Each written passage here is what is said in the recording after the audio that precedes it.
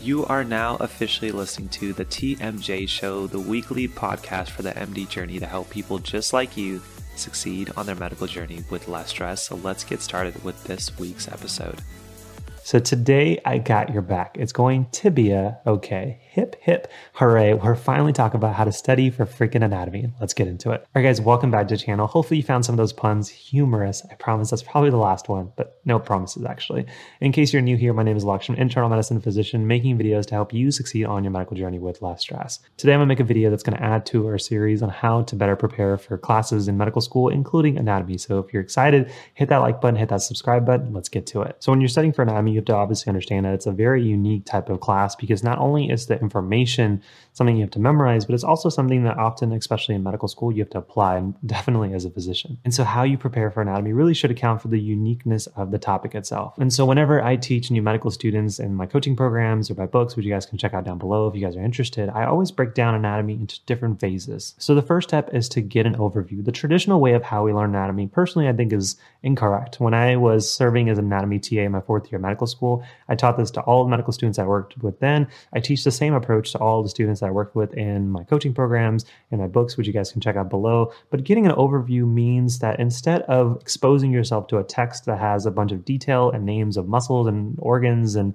things that you just may not be familiar with, why not focus on engaging overviews created by other people who are going to help you better distinguish this is more important, this less so. Now, how you do this is completely up to you. My favorite is to watch videos on YouTube on whatever topic I'm about to learn the next day in class or in lab and or both. And so just for example, if you're learning about the back in anatomy or you're about to do a dissection of the back, the nice thing to do would be to watch a YouTube video that's like 5-10 minutes long and get exposed to what that person considers to be important regarding the anatomy of the back. And then however you wish to create notes, whether it be in a Word doc and OneNote, and Evernote and Notion, or making flashcards, you could simply do that. But again, this first overview is really designed for you to say, okay, these are the things ideally I should know if I watch this video a week from now after I did the lab. And if watching a video is not for you, you can also read a high yield resource or a guide, and I'll link below a blog post that goes over and reviews a few of the common ones. But now once you have your overview, in this example we're talking about the back, the next thing is to create a mental model. Now compared to your other classes where it's kind of like, do I know this information or not? Anatomy is very positional as well as very factual. So not only do you need to know, okay, this organ does this or this nerve supplies this muscle, but you also have to know relationships between muscles, between bones, between tendons, etc. And so there is a little bit of art of understanding that process becomes easier if you can use mental models. And so there's really 3 good ways that I found to create a mental model. The first one is simply doing what it sounds like, which is to create a mental model after you watch an overview and thinking about, okay, if I'm about to go into the dissection for the back muscles, after watching that video, what muscles do I think will be where on the cadaver? So they talked about the latissimus, they talked about the rhomboids, the teres major, minor, subscapularis. I somehow still remember this. And you would simply ask, okay, where would I see this structure or this nerve when I do the dissection? That's you creating your initial mental model. Now, when you go into lab or you go into lecture, you may say, oh crap, like actually these 2 muscles I flipped in my head, or this is actually closer to this than I thought, or this is more lateral. This is not exactly how I pictured it. Your mental model gets refined. But sometimes we don't appreciate that that is a small correction of that mental model is an important part of learning that we don't often appreciate. Imagine your classmates who don't use this approach. Imagine your classmates who haven't watched this video, don't use that approach. They just go into lab and saying, oh, I know I'm going to learn the back and this whatever, and we're just going to figure that out. Well, they have nothing to rely on. So whatever they see is what they're expecting, but they don't learn as effectively from the lab or the lecture compared to you because you already have, like, this is what I thought would happen, and this is actually what the body ended up looking like. Now, if creating a mental model doesn't work, there's plenty of other options. My second favorite is to use pre-made Anki cards. Anki is an amazing tool. I've made a video about how to use Anki like a pro, which I'll link down below as well as put right here because a lot of you guys enjoyed it. But it's amazing for anatomy because, surprise, surprise, the human body doesn't really change. And so plenty of people have made pre-made cards from actual cadavers and labeling structures or illustrations. And it'd be nice for you to say, okay, I watched the video, I kind of know what the back muscles are going to look like. Let me do a pre-made deck of the back muscles and say, oh, I actually didn't think that that was the teres minor, but I guess it is. And again, that is a correction and a form of learning from your initial mental model to now what is a little bit more refined, a little bit more experienced. And then finally, and my third favorite that I would do probably later on as I got closer to test is just drawing rough sketches on a blank piece of paper. Some people would like to be really great artists when it comes to anatomy, but you don't really have to do that. For example, if you are trying to label the muscles of the back, I would simply use a line to represent the muscles and like a little squiggly to represent arteries and veins. And then I would use like a thunderbolt or a zigzag to represent a nerve. But roughly what I'm trying to say is like, okay, this muscle is going to be on the lateral sides. Your lats are on the lateral sides of your back. But using these lines and figures, I can simply illustrate on a piece of paper the rough orientation and relationships between muscles. I could say the lats are on the outside. Here is the artery that's going to supply it. And then I have some thin muscles right here, right around your spine, and some few muscles here. Then you have your traps in the back. And here are all the arteries going to each and every single one. Having that relationships means that when you go into cadaver lab, you say, okay, like these are how these things should look. Again, you're creating your mental model. If you draw something, you're like, I know there's something here, but I honestly don't know what it is. That is a form of correction, is a form of mental model. And keep in mind, all we've done so far is you've obtained some information by watching a video, and now you've created a mental model of what you can think to be true, but we really haven't started learning, and you still have done a lot of learning to this part. And number 3 is probably my favorite, so definitely listen up, which is to create a hit list or a checklist of all the topics you need to know. Now, many institutions will do this where you have to identify things on a cadaver, and they may give you a hit list of things that they expect you to know. But in case they don't, one of the great ways you can do this is doing it on a Word doc or Excel sheet, or my current personal favorite way of doing it is in Notion. So as an example, here we're in my Notion dashboard. This is my medical topics folder. And if we open up anatomy, one thing you can do is you can create a folder for anatomy that is going to be an inline table that can be split based off of your different exams or quizzes. And then you can label the different things that you see show up in your lecture topics, things that show up in the actual discussions for your labs, and just put them as the things. So it can be the nerves, the muscles, and you can label these however you want. So, I can say nerve, I can put muscle under the rhomboid. And the nice thing about this is you're essentially creating a very complex database. It's very simple for you to create, but you can split this based off of the lab that it was a part of, whether it was a lab or something you learned in lecture. And so then when you come back and like, okay, let's review the stuff from lab number 2, the back muscles. So then you can say, I'm going to go ahead and filter, and I wanted to just show me stuff from things that are we're going to call it column 1. And so in this example, we selected a few things from lab number 2, which represents the back muscles. And so I can see not only all the structures that I should know, but also some of the questions that I asked myself from lecture. And you can use this filter function even further. So if you want to learn something just for your lab and you want to just memorize the structures, you can add another filter rule and say, well, let's go ahead and just tell me things that are from lab. And so I'll hide all of the questions, but now only show me the structures I need to know. And so now I can keep this as a list of things on my phone. I can print this out and take it to the lab. Don't touch your phone during dissection labs. It's disgusting. But if I know where the rhomboids are, I can just check this off. And then the latissimus. And you can go down this list. And so if you can find everything on multiple different cadavers, you can be like, well, I'm amazing at lab number 2. And then you do the same process for lab number 1 and 3 and 4 as you get closer. And on the same kind of note, if you were studying for your lecture component, you really didn't need to know the structure itself, but you wanted to know essentially what the structure did, what movement it did, or how things are related. Those are kind of questions that you'll see. You can say, well, show me things that are coming from lecture. And so here is a question about the muscles that are part of the rotator cuff. Now you can make a different column where you put the answers here, or you can just put the question itself. And if you don't know it, then it forces you to go back to those slides for that lecture and not only learn that piece of information, but also all the other pieces of information surrounding that topic. And again, this is just one way of how you can combine checklists. I like Notion just because it gives you that nice ability to do multiple things at once, but you can make this very simple and just have a Word doc of all the things you need to know from each of your lectures and have a checklist and just like literally knock them off. That's what I did when medical school before Notion came out, and it worked just fine.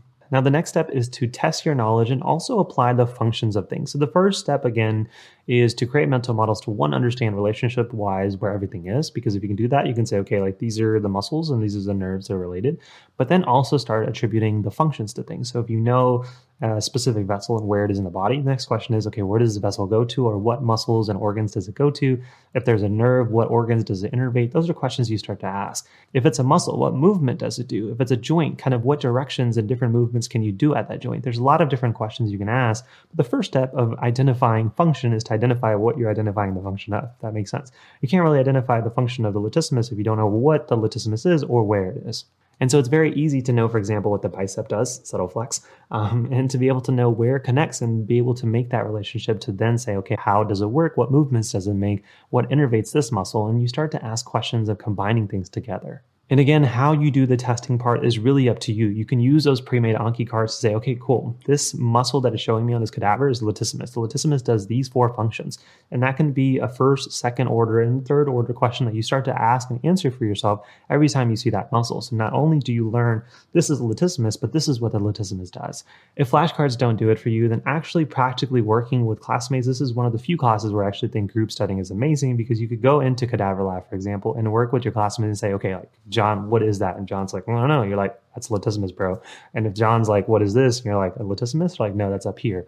Then you can start correcting each other and making those connections and mental models and feeding off of each other to really gain that knowledge. And if group studying doesn't work and you're really particularly struggling with what most students struggle with, which is the multiple choice and lecture component, then try different high yield resources. For medical school, I love USMLE-RX, which combine high yield question banks and information from things like first aid in the form of clinical vignettes. So not only are you forced to understand what parts of brachial plexus, which always trip students up, what those parts are, but also what happens if something goes wrong. What does a patient look like? What functions will they not have? What will they have more of?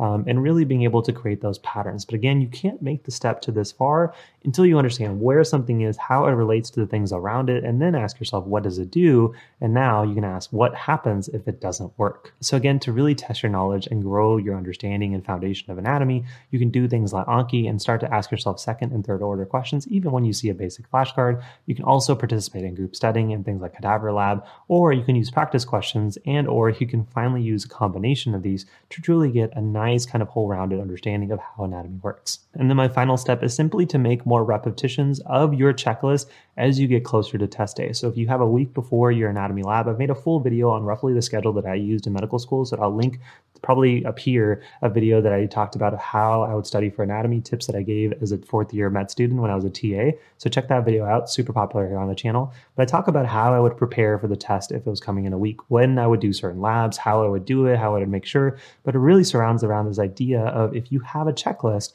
then you can say, okay, on these days, I'm going to force myself to do these things on the checklist. I'm going to go to a cadaver and say, can I identify all these things? I'm going to go to a different cadaver and say, can I still identify all those things? If you can check it off, and then keep moving and moving and moving. Because ideally, you go into your dissection practical and say, man, I literally have a check next to all of these structures. I know what those are. Even if I miss a few on the actual day of the lab, most likely I'm going to do pretty well. And on a similar boat, you can do the same things when you go to your multiple choice portion for your actual lecture portion of your exam. So again, if you want to understand that full schedule, check out that video down below. So to review how to better study and prepare for anatomy, 1, get an overview using a high yield resource. I love videos, use text if you want. Use that for step number 2, which is to create a mental model of, so then you can make an adjustment to your mental model during your first pass of material, whether it's you going to lecture and saying, that's actually not what I thought it'd be, or when you go to lab and saying, that is definitely not what that organ's located, and making that correction. Step number 3 is to create a checklist of all those things now after you've done a few passes of your overview and going to lecture and saying, these are things that I feel like I need to know,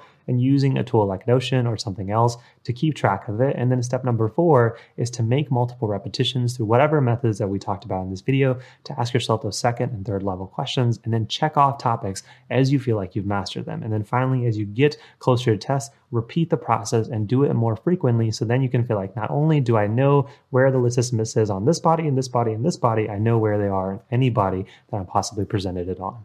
And so with that, guys, when I told you that it's going to be okay and I had your back, hopefully you're head over heels, I promise, last pun ever, on how to prepare for anatomy. And finally, if you're in medical school and you're like, I just want those tips and strategies that really will make me become more successful. I want to avoid those pitfalls that most students do. And I want to enjoy the process. I know it's still going to be hard, but I want to enjoy the process. I want to learn how to study better, time management, productivity, stress. I want to do all my rotations. I want to do all my board exams, all those. Check out the Domination Bundle down below. It's literally all the guides and resources that I put together when I was in medical school and things that I wish that I used when I was in medical school. And it's been reviewed by hundreds of students.